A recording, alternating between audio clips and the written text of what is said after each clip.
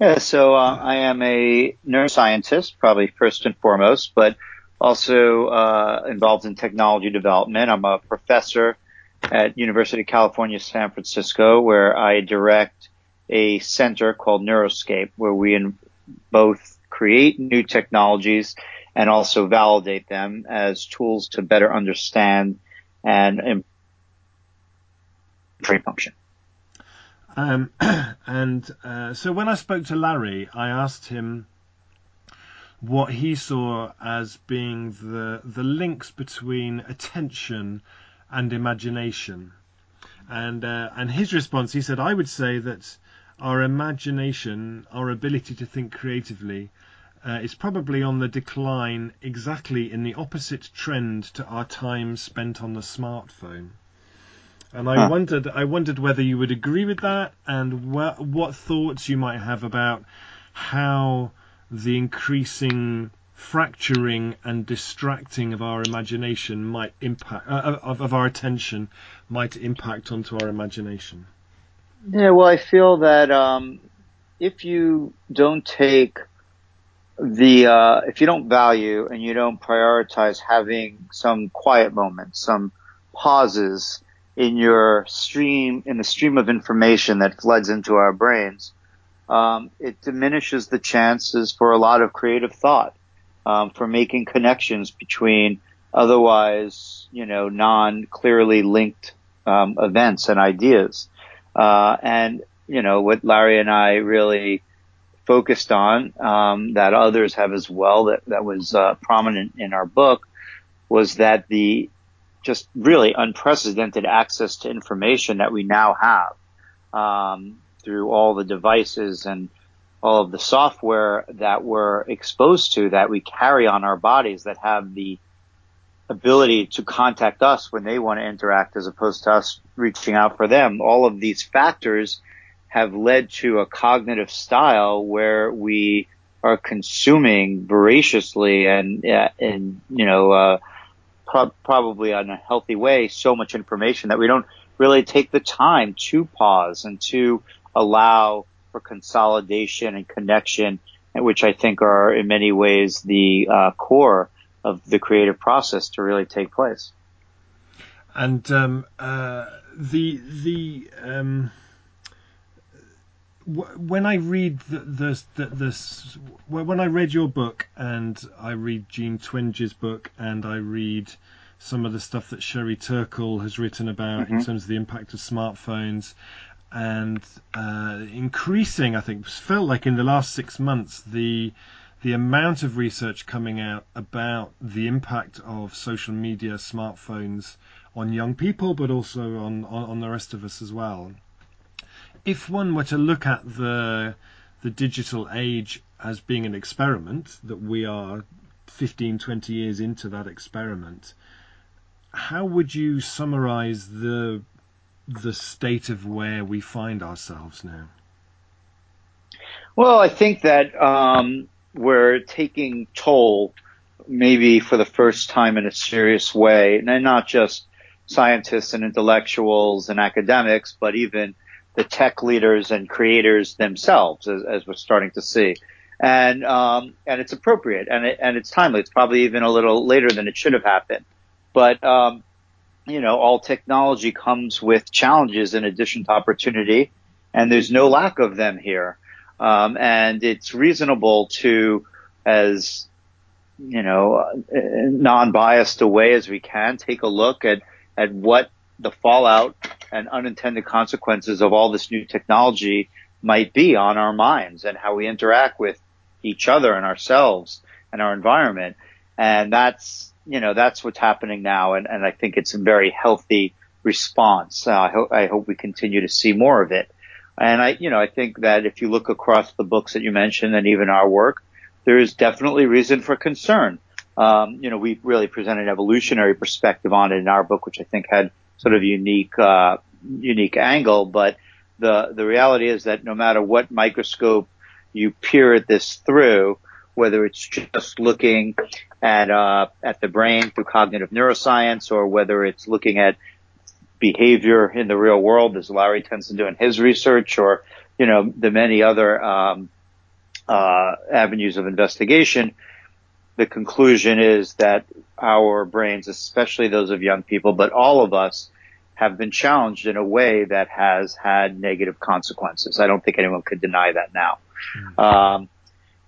But, I tend to fall more on the optimistic side than the pessimistic side. I feel like that is an amazing starting point for us to create new technologies or modify our existing technologies in an informed way, given what we're learning from this experiment, and use technology in a healthier manner and even in a way that improves and enhances us. And I spend most of my time both at UCSF as well as companies that I have started to accomplish this, which is to create technologies or leverage existing ones that enhance what makes us human and doesn't diminish it. And that's the goal.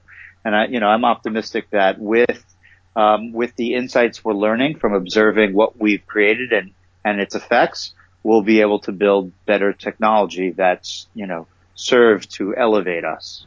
I mean, one of the insights that I got from your book was that actually evolutionarily we're kind of almost powerless in the face of some of this stuff. It's more, particularly with the stuff that's being designed in to maximize the kind of dopamine response to all of these things.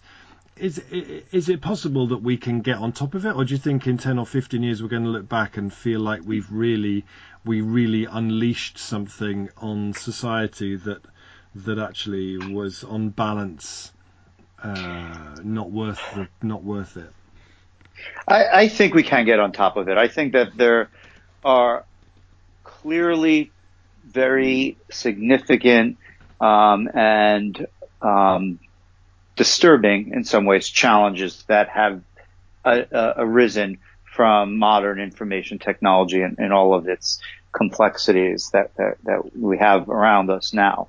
But I think that there is amazing potential to design and develop, distribute, and use technology in a better way. And as long as both the technology community, the investors, the practitioners, the users, the regulators are open-minded to rethinking how we create and use technology, we can have a really amazing future with it. I really do believe that.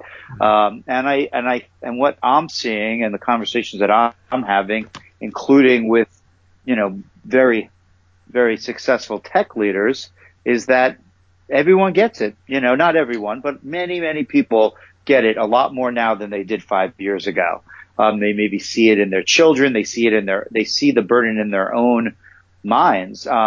Maybe it's from reading a book like ours, and maybe it's just from being introspective and feeling the burden of having information that is controlling you and technology that's controlling you rather than the other way around. So, I feel like when we look back in 20 years from now, I would think that right around now is what we will view as the pivoting point, where we started taking stock of what technology has done, both good and bad, and move forward more thoughtfully. And how do you see the in that scenario? How do you see that we might get around the fact that if you are an app developer, you want people to use you want people to use your app, and you've spent millions of pounds developing your app, and your app is going to be the most successful one because it has the most of that sort of dopamine addictive sort of stuff built into it. Who in the cutthroat capitalist world of Silicon Valley, what does that sort of de-escalation of the dopamine arms race look like in practice, do you think? Yeah, I mean, it's a great question, and I wouldn't say that I have all those answers. And I have been in a lot of rooms on retreats and brainstorming think tank groups to start imagining how this can happen. So I don't have the answers, but I do think that there is a way to target an app or any technology in a particular manner towards a certain type of activity, a certain time and day and time in your life. that is not all consuming, and you could still be successful and still have a bottom line of generating profits, but it's done in a way that's more thoughtful in terms of how it would be incorporated in someone's life in a way that is more cohesive with the other things that are really important for them. Mm-hmm. And what are the implications in a society when our attention spans are so shot to bits? You mentioned the thing about wondering about, so you said about whether someone would read your book. I think that the number of people who actually read books seems to be declining. Yeah. And I've really noticed when I've been researching this book, having spent the previous 5 years doing quite an online sort of existence of blogs and Facebook and putting this, that, and that actually my attention span is absolutely hopeless. Yeah. What impact do you think that's having on our democracy, on our social relationships? How does that? What are the knock-on impacts of that? I mean, I think that the negative impacts are very broad. I'm writing a piece now framing this essentially as a crisis, a cognition crisis that we are facing.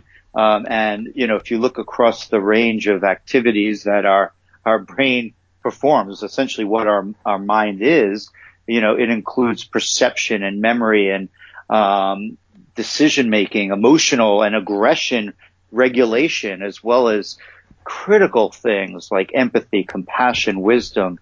And I think that the fragmentation of attention is a core component of why we're seeing challenges across all those other abilities, including imagination. They're very interconnected, these abilities of the mind. And so without improving them and assessing them, being prioritized, and the challenges that technology has placed on them, I believe that we are in a crisis right now, and that crisis affects us addressing other things like climate change, and it reverberates across all of the crises that we have. So we have to recognize it for what it is, and that's the article that I'm writing now, to try to really bring that into sharp focus, in a very broad way. But I think that, technology has played a role in at least aggravating the crisis, and it's time to think about how we can develop solutions using technology. When I was reading Fire and Fury, the Donald Trump book recently, and the thing that was most interesting with that was they were saying that he is somebody with almost zero attention span. It was really the bit that leapt out to me in the book. And there's certainly been concern about empathy and compassion as well. yeah, most certainly, yeah, and imagination, some might say. I read something that Douglas Rushkoff wrote recently, where he wrote a book called Present Shock, where he said that one of the side effects of these the way that smartphones mean that we're always on and always anticipating more information and always trying to keep up with the information that we have had coming in. He said, up until recently, the only people who ever had that were 911 responders or air traffic controllers who only worked 3-hour shifts at a time. And a lot of us are in that kind of constant state where we're constantly trying to keep up with the present, which is interesting for me, because part of what I'm looking at is, well, why is it that we have become so bad at thinking about and talking about the future? Like, the future seems to have dropped out of our conversation. When I was a kid in the 80s, everyone talked about the future all the time, and now everyone talks about how great the 1950s were, and shouldn't we go back to that again? Do you think there's something in that idea of us being just constantly on, and therefore unable to look up and look ahead from us? Yeah, I think it sort of harkens back to the first point that I was trying to make about those quiet moments, those pauses, those breaks in the constant stream of information and data that pours into our brains. And those are the times when reflection on both the past and the future, and imagination and new perspectives take place. if the fire hose is always on full blast and information is always coming in, and most of that information is obviously about the present, it does set up the conditions to become preoccupied with the present and never pause to consolidate and look forward. I think it is a problem. I feel the allure of it myself, or the pull of it. Whether or not it's alluring, you still could feel the pulling nature of constantly just cycling through information, whether it be in Facebook or the news feed, or pretty much your email, everything else. It's just literally, I always call it like just the treadmill. You just feel like you're on it. You're pushing all the time. You're not getting anywhere, but it's never going off. Mm-hmm. And, even just, I never have been someone that's read the news a lot. I've kept up. I don't think I've been uninformed, but I haven't had a TV in, 20 years. It's certainly nothing that I've ever, felt that I was hooked on. I'd rather read a fiction novel usually than the news, but lately it's hard to not read the news. I mean, a lot of books that I start reading seem pretty boring compared to flipping over to looking what CNN or Fox News has to say. And so it's actually been a challenge to find a book that's been absorbing enough that I don't feel like maybe I should switch over to the news. So I find that pretty upsetting. That, it has become like, in a lot of ways, like a reality TV show, which I've always successfully avoided. I thought for as a benefit, to focusing on other things in life. And now I feel like I am hooked on, the current reality TV show, which is our world news. And so I do find it, problematic when it comes to, long range thinking, for the reasons you said, that it does lead to a cognitive style of constant engagement with just what's going on in the moment. And one of the questions I've asked everybody that I've interviewed has been, if it had been you that had been elected just over a year ago as the president, and rather than running on a Make America Great Again platform, you would run on a Make America Imaginative Again program, what might be some of the things you might have done in your first 100 days in office? I think, maybe there's so many answers I'd have to what I would say with a single word, but one that I think encompasses a lot of it would be, to make America thoughtful again. And I think the word thoughtful could be pretty broad. And I hope it would mean attentive and compassionate, and creative and all of those things. So, just really honing in on what makes us human. Where are the deepest values of what it means to be a human on the planet Earth right now, and how do we enhance them?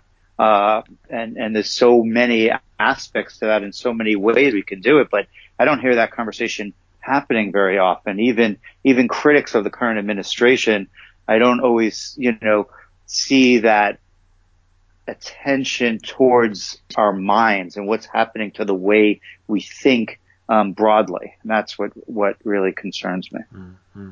And you mentioned climate change earlier. I wondered, when we live in a time, when we live in the age of the distracted mind, or the age of the cognition crisis, I wonder what thoughts you might have about what that means for activists, campaigners, when we're putting messages out to people who don't read anything anymore, and have a sort of 10-second attention span. What?